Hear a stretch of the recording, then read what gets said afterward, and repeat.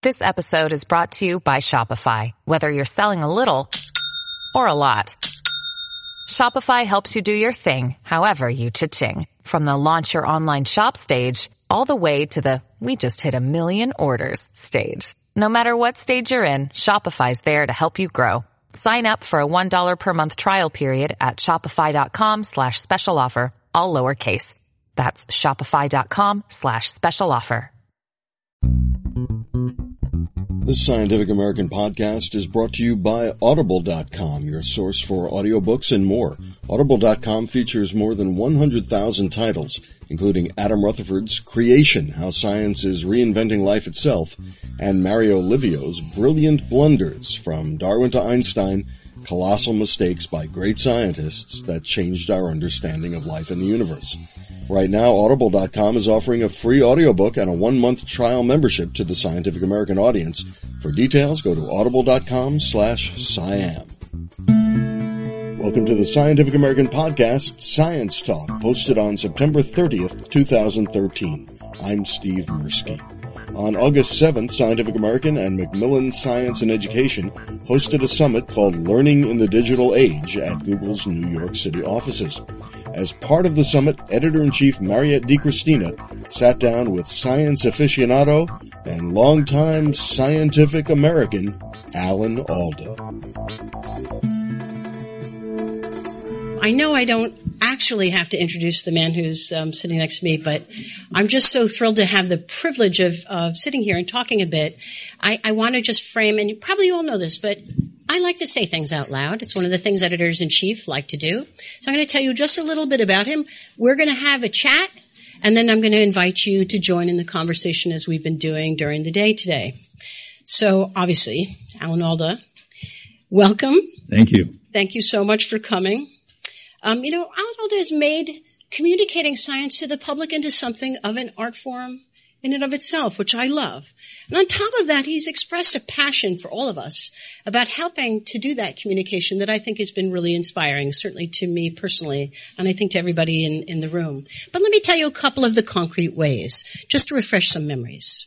So he was host of Scientific American Frontiers on PBS from 1993 to 2005 and interviewed many hundreds and hundreds of scientists, getting to draw them out on the wonderful research they were doing and getting them, more importantly, out of the sort of lecture hall idea that people have about scientists to see the incredible work that they do. He thus inspired Stony Brook University to create a center for communicating science, which has this sort of the unique mission of doing that with scientists themselves. A lot of the other universities, such as the one I went to, focus on communicating to the public of public communicators, like journalists like me, but this is unique, working with the scientists directly. And in 2011, and then subsequently, Mr. Alda initiated the Flame Challenge, where he harnessed, which we'll talk about a little bit, the rare sort of challenge of trying to explain how a flame actually works, what it is, to 11-year-olds, and then had hundreds of 11-year-olds do the judging, which I think is amazing. Thousands. Yeah. More than 800 scientists participated in that challenge, and then did another one on something equally familiar and mysterious on the nature of time, which was also wonderful. He's won 7 Emmy Awards and 6 Golden Globes, created wonderful characters in movies that I think we've all seen, written them himself, directed himself. He's the first person to win an Emmy in 3 categories for acting, directing, and writing.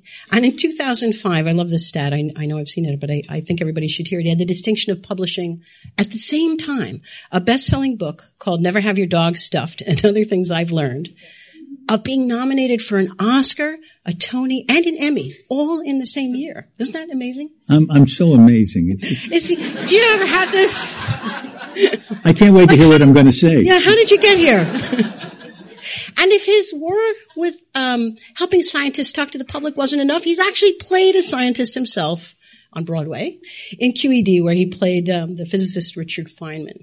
So for all of these reasons, I can't tell you how, maybe you can tell, how excited, I don't have to tell you, you can tell, how excited I am. Thank you. To thank and congratulate Alan Alda for his lifetime of achievement in communicating and advancing science to the public.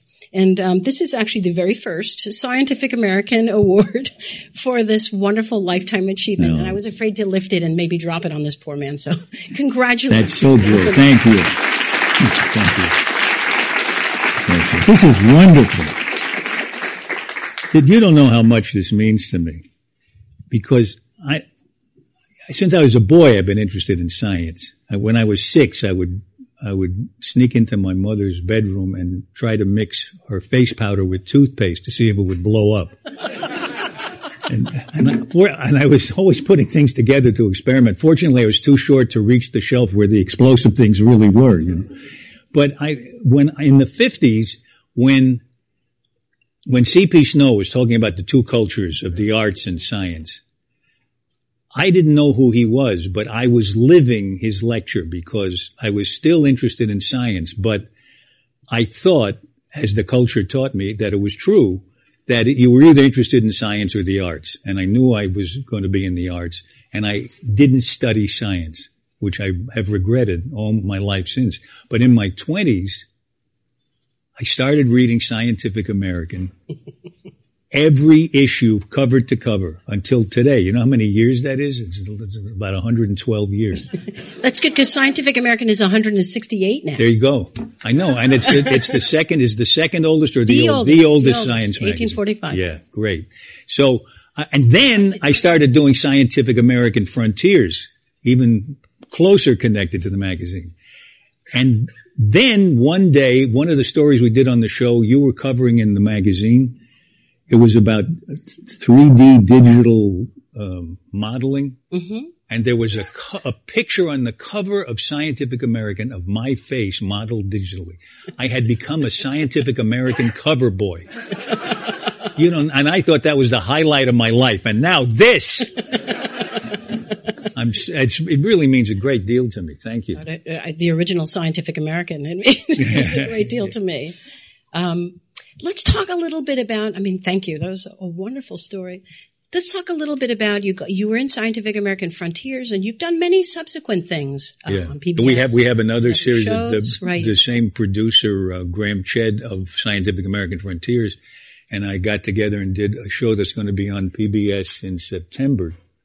2 one-hour shows about the intersection of new brain science and the justice system, and it's called Brains on Trial, and it really is fascinating.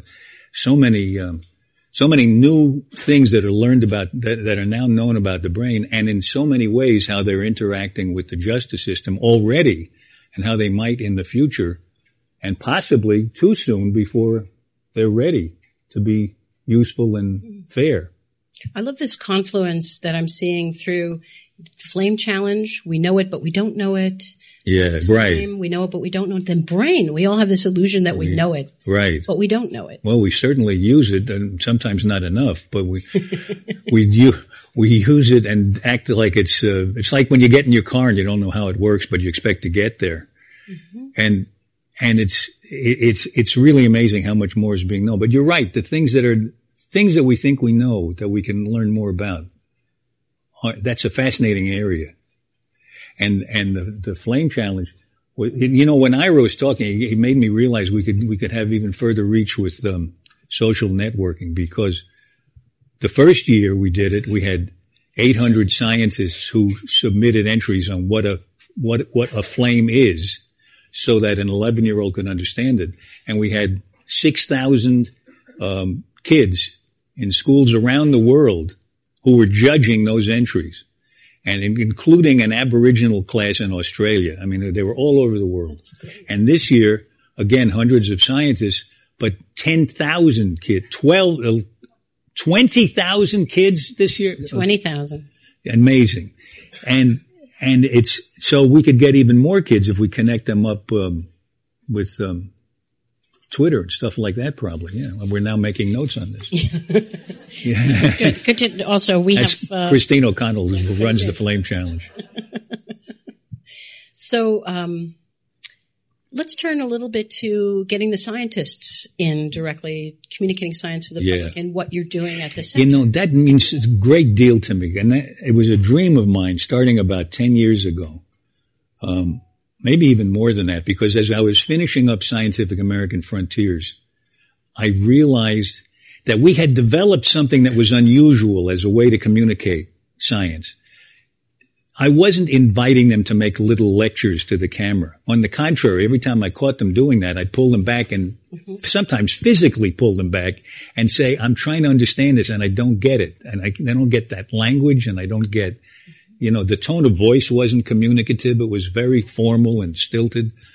But when they really realized that I needed to know, because I was curious what their work was all about, and I could get excited about it, and they could see me get excited the better I understood it, then they changed and they became more communicative, and their tone was warmer, the look on their face was more excited, their humor came out more, the real them came out, and the jargon fell away, and they were talking in plain language. Well, I thought after that, scientists could be among the best communicators of their own work if they could speak in their own voice with their own authenticity, and if their own passion for their work could show up.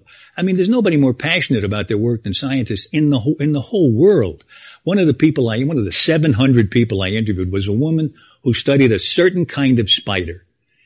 And to be there in the morning when the spider woke up, she slept out in the desert on a lava bed every night for 7 years.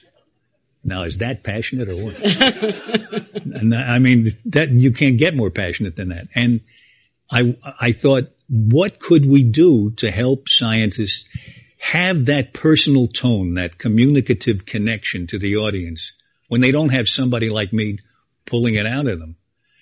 And I thought, why don't we train scientists all during their science education, not just for a couple of minutes, a couple of hours, where media training, where you teach them, give them 2 hours of how to talk in sound bites. That's not the thing. The thing is to have this communicative skill. And it's like an art that you have to teach them. You have to transform them a little bit. And they want to be transformed. So I helped start the Center for Communicating Science at Stony Brook University. And we make use of something that I learned early in my life that changed me, that transformed me. And now we can transform scientists with it. And that's improvisation. We teach them improvisation, which is not making things up. And it's not comedy. It's learning step by step in a rigorous way, in a rule-driven way, to make contact with the other player. And then when they turn to the audience and talk to them, they're making contact with them as real people. They look them right in the eye when they talk to them. And they can see if the people are getting it. And if the people aren't getting it, they can change what they're saying. So it's really a two-way street, the way it was with me and the scientists on Scientific American Frontiers. Mm-hmm. And they're eating it up. And now we've done workshops and presentations in about 75 other scientific institutions. Other universities are beginning to affiliate with us. So it's very exciting. And my dream is coming true. I think that I love your dream. Yeah. Would you tell the audience what you were just telling me about the actors who you also work with? For the first time in years, I was asked to run a master class in Wisconsin at the Lunt-Fontanne House, and they had 10 actors who were some of the best actors in the country with 20 or 30 years experience. And I was teaching them improv for a whole week. And they kept asking me, are we better than the scientists? And in some cases, it took them a while to get as good as the scientists. But because one thing is good about teaching improv to scientists, it's rules that they have to learn. And they're very good at sticking to the rules. And you're not allowed to act, and they don't come in with a tendency toward acting. They just have to play according to the rules. And when they do, the real them comes out, and it's so engaging.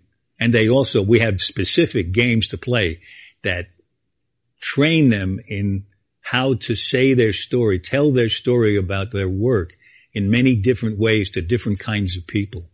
And it's really exciting. It's exciting to see them shift like that. We have the first group of young scientists that I worked with 3-4 years ago, I guess. And we've gone out doing demonstrations. And on the spur of the moment once, I called them, here they are, the Bunsen burners.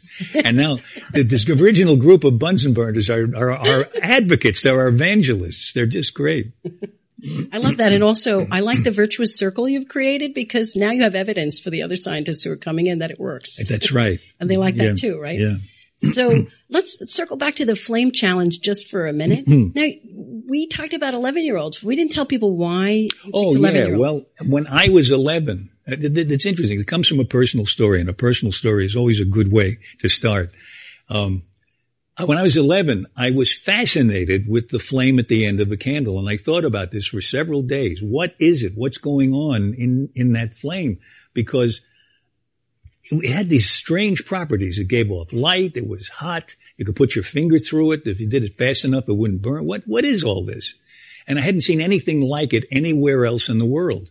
So I said to my teacher, what's a flame? What's going on in there? And she thought for a second and she said, it's oxidation. And that's it. And I thought she just called it by a different name. It's like saying flame. That's Fred. You know. And I never learned what a flame was, and it wasn't until I was writing a guest editorial for Science magazine, and I started with this story and ended with proposing a contest.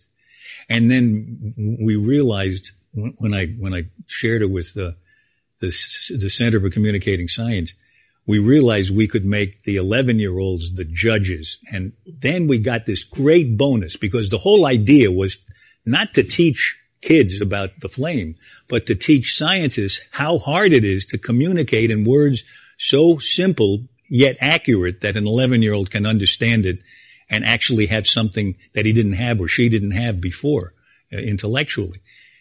But the bonus we got was that by involving the kids, they got so excited about this that they kept reporting that they were more interested in science now than they had been before.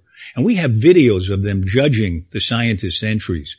And they are so serious about it, so smart, so creative, and saying, that one kid said this great thing. He said, it's okay that they're funny because they were trying to appeal to 11-year-olds. So some of them were trying to be comical, He said, it's okay to be funny, but, they have to give us information. He said, this kid said, we're 11-year-olds. We're not 7. So they're great. And that's a great interaction that we've begun. And we do it every year. Now we're sponsored by the American Chemical Society and the AAAS. And we're very, very excited about how it's going. And it keeps growing every year. I think that's so amazing about science, how if you touch it comes and touches you. Yeah, that's right. And rather permanently too, I think. It is because, as you were saying before, kids are scientific from the beginning. And yet you have to meet them where they are. This thing of talking to the audience as if they're really there and really seeing them means you have to really see the kid when you talk to the kid. And you can't be so drunk on your own knowledge that you don't know what it's like not to know what you know. That some people have called that the curse of knowledge, where you have to understand and remember what it's like not to know it at the depth you know it. There's a wonderful example of this that I lived through. I was on vacation with my family and we were in a tropical resort, and my grandson, who was about 6 or 7 at the time, was walking down a path with me. And we saw this tree that neither of us had ever seen before. And it was on this skinny trunk. There were all these spikes sticking out of it. It looked like the back of a dinosaur, all these triangular spikes, really sharp things. And he said, look at that. Why is that tree like that? And I thought, oh, this is so great. I can talk about evolution with him and teach him about evolution, how the tree got that way. And we sat on the ground and we had a conversation about evolution for 45 minutes of this. And next day he was swimming with his cousin and he asked her a question. And she said, that sounds like a science question. Why don't you ask Grandpa? He said, I'm not making that mistake again. You got to meet them where they are, Okay, hard to follow that one up. Perhaps some of you might have some questions you'd like to ask Alan Alda as well. Can you tell us some of those rules you taught to the scientists?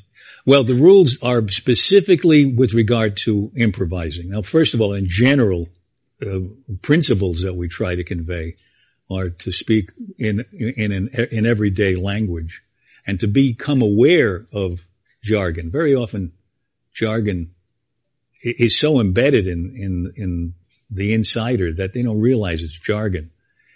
And interestingly, it extends even further. I've found that very often when people are talking rapidly about their work, the most important term to their work is one that they mumble or rush through because they've said it so many thousands of times.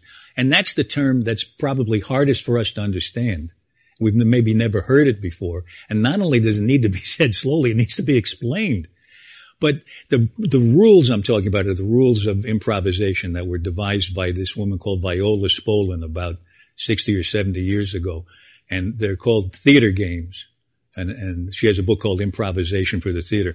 And they really are pretty much only taught well by somebody who's been trained to teach the games. But what they do is by following these rules, for instance, simple rules would be like having to observe the other person so that for instance, if the other person deals with something in the environment, you have to see it and deal with the same thing in the environment while you're talking about something else. It becomes so difficult because the environment is made out of space. It's all imaginary. So it becomes so difficult to figure out what the person is doing and to make that same contact that your mind is not on what you're saying. It's not on how you're doing. It's not on whether people wonder if you're fat or whatever. Your mind is only on solving this problem. And in doing this thousands of times, pretty soon you become accustomed to dealing with something outside yourself, and especially dealing with the other person, and not worrying about you. And you get accustomed to this flight that takes place when you accept the words that are coming to you, accept the ideas that are coming to you. You don't have to read them. You don't have to memorize it verbatim. You know your work so well that you feel confident you can talk about it in a human, interactive way. So the rules are very specific to the games, and it wouldn't take too long to go into all the games.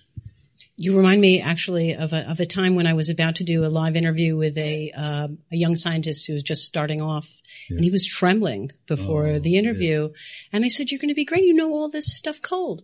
He said, "What you don't understand is that until this moment, until this interview, everything I've done has been about acquiring the jargon to share with other people who will then judge me on that facility. And now I have to learn how to do it in a different way." That's why my dream has been to teach communication to scientists all through the science education and not just a quick thing at the end, because you really have to learn in a way this other language, this other way of communicating. Because for very good reasons, science is taught as a way, in the process of teaching science, scientists are taught for very good reasons not to bring in emotion, not to bring in their personality. I wouldn't want to cross a bridge that was built on the cult of personality. I want to cross a bridge that was done with good engineering, solid, emotion-free engineering. But when you're talking about your work and you're trying to get other people interested in it enough to fund it, or to just be interested in it and get the joy of experiencing it as you get it, then you got to talk in a personal way. You got to let your emotions come out. But it doesn't mean you have to get so emotional you have a nervous breakdown in front of the audience. You want to be able, though, to evoke emotion in them. Let them see what an amazing, wonderous place the universe is, and especially the part of it you're focusing on. That's why I read Scientific American cover to cover, because it's full of wonder.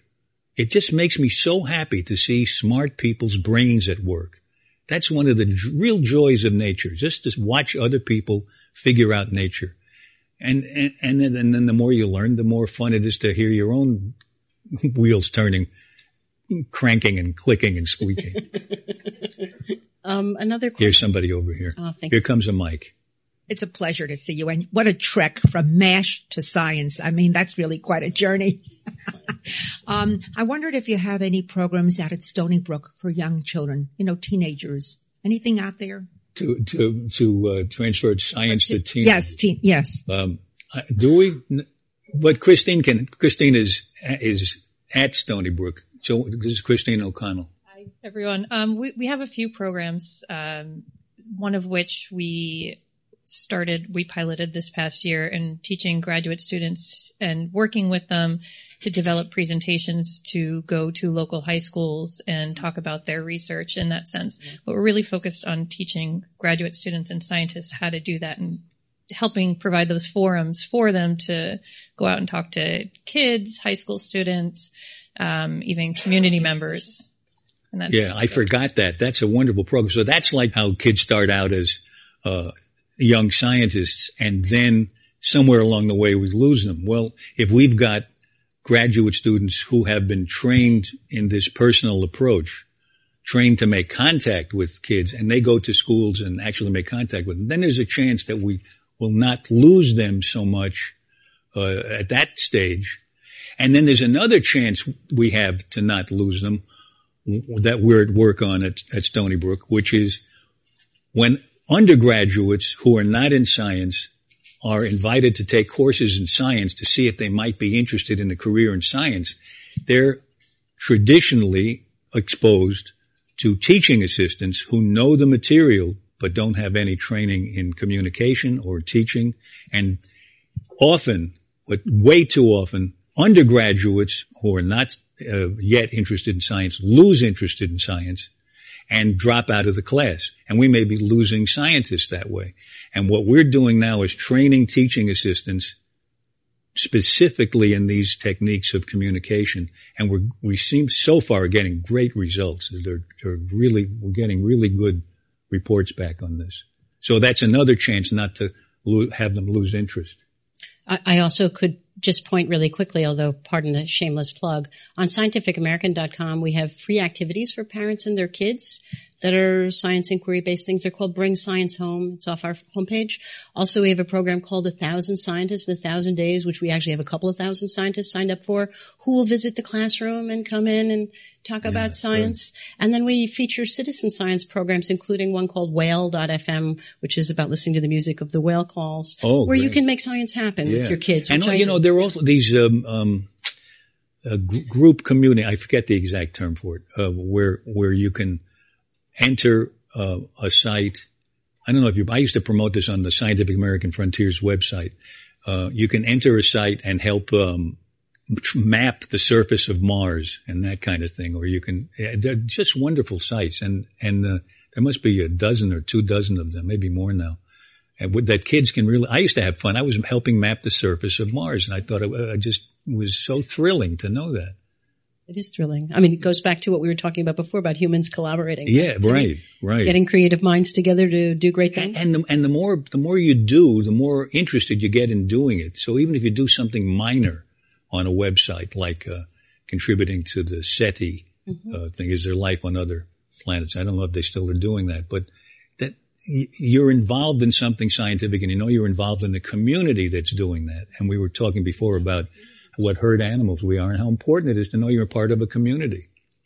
You were going to say something? There's one question over here, I think probably the last one. Okay. I'm Steve Mirsky from Scientific American. If you're not sick of telling the story, I thought this audience would enjoy the conversation you had with the surgeon in Chile just before your operation. I don't tell that story, because this is going to go out somewhere, right? There's going to, I don't tell that story in public unless I'm at a talk I give where I'm raising a huge amount of money for the Center for Communicating Science. It's such a good story. I don't want it to be a rerun when I tell it for the benefit of I mean, if you all could come up with a couple of $100,000, it's a really good story. That's a good crowd activity. I think we could all do. All right, maybe one other really quick one. Then there's somebody in the front here. Thank you very much. Really, really interesting conversation. So you talked about meeting the kids where they are. Kids today are growing up in an internet age. And, my son, who's 14 years old, is growing up in an age where all of his communications and his interactions are through his iPhone and the computer and the iPad. And then I see scientists, even in our own organization, who are actually not digitally very savvy. So they don't know how to communicate science through these new media. And kids are using new media more and more to actually learn. So how do we address that challenge? How do we teach scientists who are not digitally savvy to actually communicate in a, digital world today? Well, we do have courses at Stony Brook University specifically for scientists to learn that in that area, how to use new media. And I don't teach that class, so I wouldn't presume to give you a rundown of what's taught. But it is possible to train them. But again, I really would suggest that it's not something like all of communication in science. It's not something that you can just give a few tips on. They used to say, if you're talking to an audience, vary the rate of speech, use your hands for gestures. This is all external stuff. What we do is work on things at a deeper level so that all of these other things are automatic. And your speech will vary if you're really talking to people, if you're really making contact with them. And there are many things about using new media that, while I won't pretend I know anything about it, can be taught in an organized way over time so that it's actually learned rather than just being exposed to. I just reminded myself of something else and then I forgot it. This is we ought to study that. I think we should study that. Yeah. But I think probably this is a good point to conclude about our human connections, about reaching the kids where they live, about I love the turn of the emotion-free engineering, but also the passion of science that ignites us through things like the Flame Challenge and so on. And I wanted to thank our wonderful speakers, you terrific participants, our lovely hosts at Google, and especially Alan Alda, who made my, I think, life as the editor of Scientific American. Thank you all. It's really been a pleasure. It's been a pleasure to look in your faces while we had this conversation. Thank you. Thank you. Thank you so much. That's great. I really appreciate it.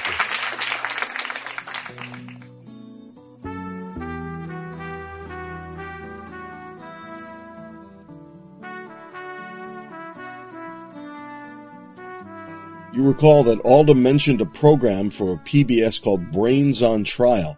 The 2 episodes of Brains on Trial aired earlier in September, but they are available in their entirety at www.pbs.org for free. And Alan Alda's 2 memoirs, Never Have Your Dog Stuffed and Other Things I've Learned, and Things I Overheard While Talking to Myself, are both available at audible.com, read by Alan Alda himself. Remember the story I asked Alda to tell and he declined? Well, he spills those beans in Never Have Your Dog Stuffed. Well, that's it for this episode. Get your science news at our website, www.scientificamerican.com, where you can watch videos of the entire summit, Learning in the Digital Age. And follow us on Twitter, where you'll get a tweet whenever a new item hits the website. Our Twitter name is @SciAm. For Scientific American Science Talk, I'm Steve Mirsky. Thanks for clicking on us.